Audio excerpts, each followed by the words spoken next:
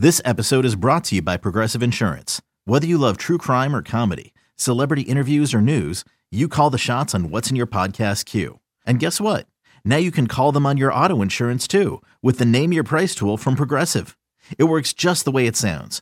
You tell Progressive how much you want to pay for car insurance, and they'll show you coverage options that fit your budget.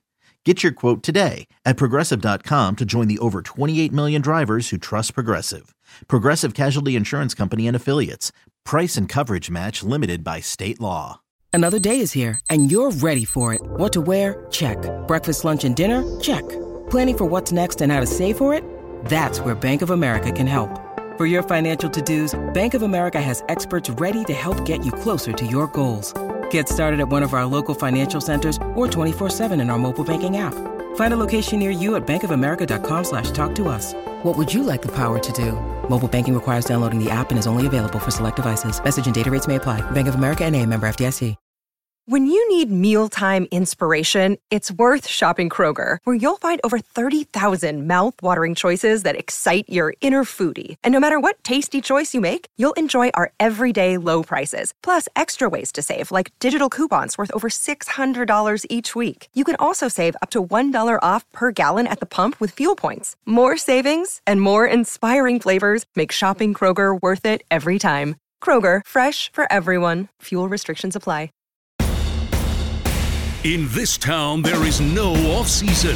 The news never stops, and neither do we. It's always game day in Cleveland with Andy Baskin and Daryl Ryder.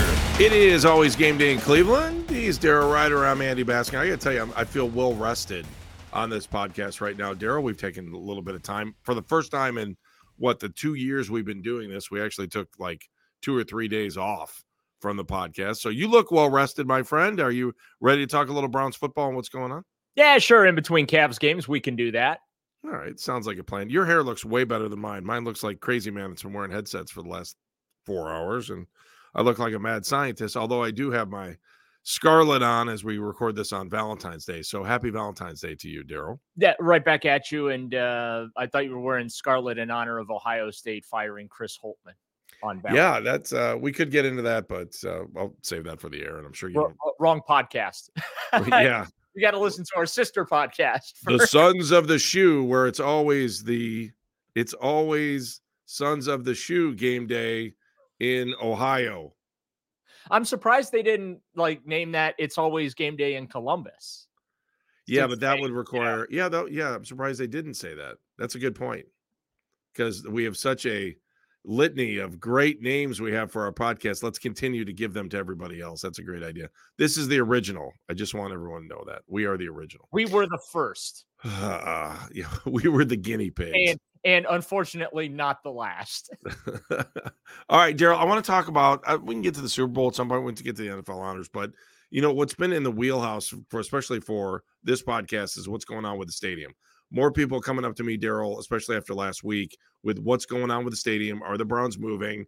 Can we please get this notion that it is the end of the earth if the Browns actually move to Brook Park, which you literally could pick up a rock and throw into the city of Cleveland, as far as saying that you're moving the Browns if Brook Park is the possibility or the place they could go. So, Daryl, get us up to speed on what's going on there.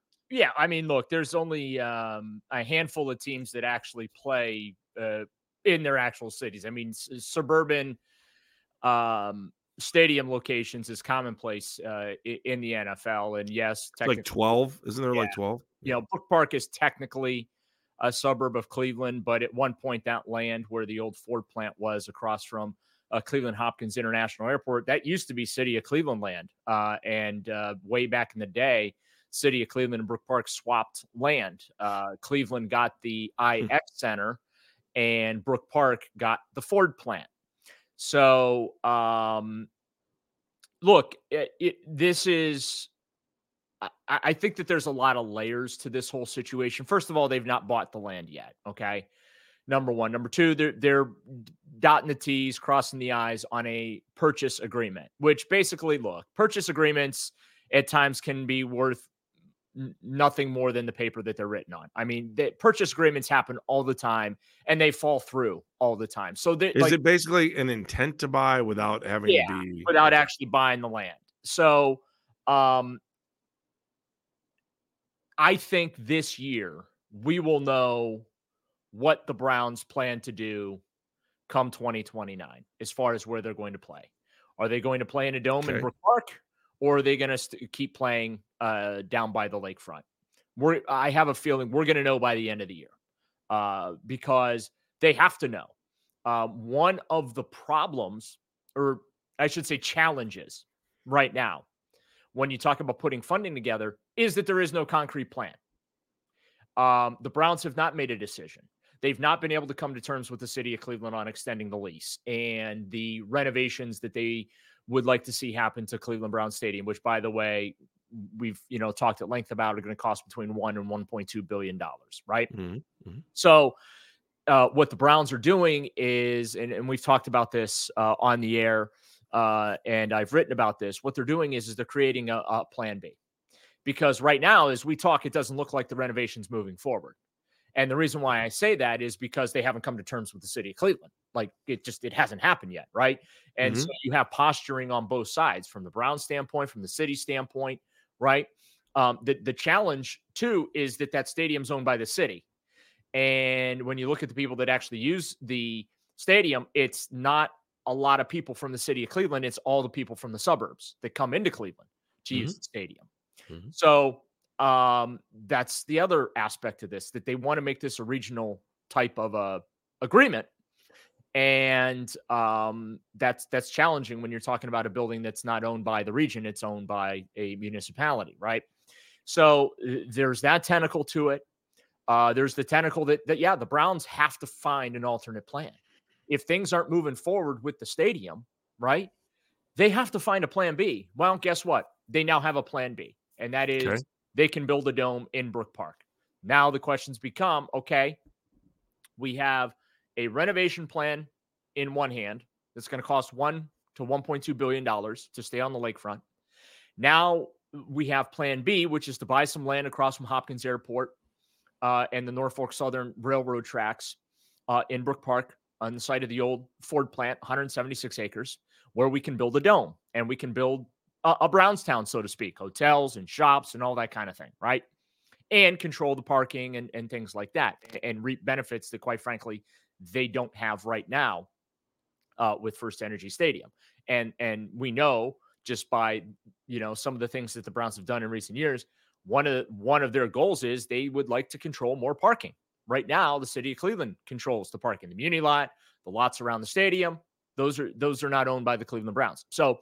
And then the lakefront development project that the city's trying to put together, which kind of, in my view, chokes the stadium off even further.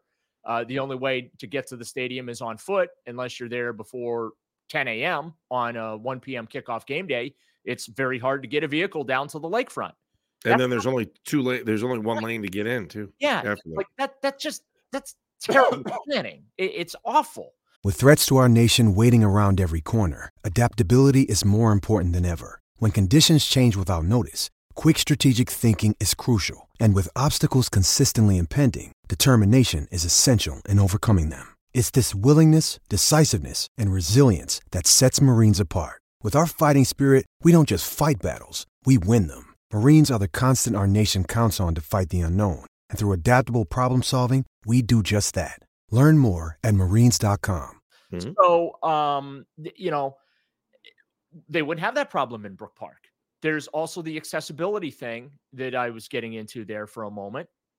You've got I-480, I-71, and State Route 237. And the turnpike is right down the street. Right. So 237 is probably going to get completely rebuilt when they redo Hopkins Airport, because the city of Cleveland is also working on another multi-billion-dollar project, price tag $3 billion, that's with a B, to rebuild Hopkins. All the terminals, the infrastructure, the access, transportation hubs, everything. You could have $6 billion invested into that airport area when it's all said and done. 100%. Okay.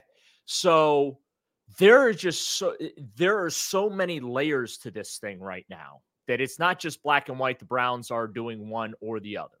Like, it's not definitive that they're going to build a dome in Brook Park, but they're exploring the option right now. So I think folks need to slow their roll, but also understand the Browns are doing the smart thing right now by cultivating options for themselves.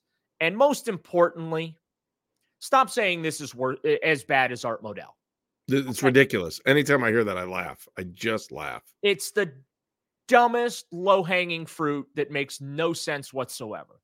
The team is not leaving Northeast Ohio. The Haslams have made that very clear. In fact, when the Haslams bought the team, it was in the fine print with the Lerner Family Trust that they could not relocate the franchise. Okay. The team is not going anywhere. They're still going to be the Cleveland Browns, whether they play on the lakefront or they play across from the city line in Brook Park, across from the airport. The other thing too is for the conspiracy theorists, I guess conspiracy theorists is the wrong way to put it, but for the folks to say, oh, they can't build next to an airport. You can't build stadiums next to an airport. Two things. Really? One, yes, you can. It gets done all the time. Just look at Los Angeles, and I realize they built that in the ground, so to speak. But also, too, where they would put the stadium is nowhere near any runway as far as a flight path goes. Okay. Daryl, can I say it? Can I say the reality? Cleveland Browns Stadium right now, where they play, is at the end of a runway.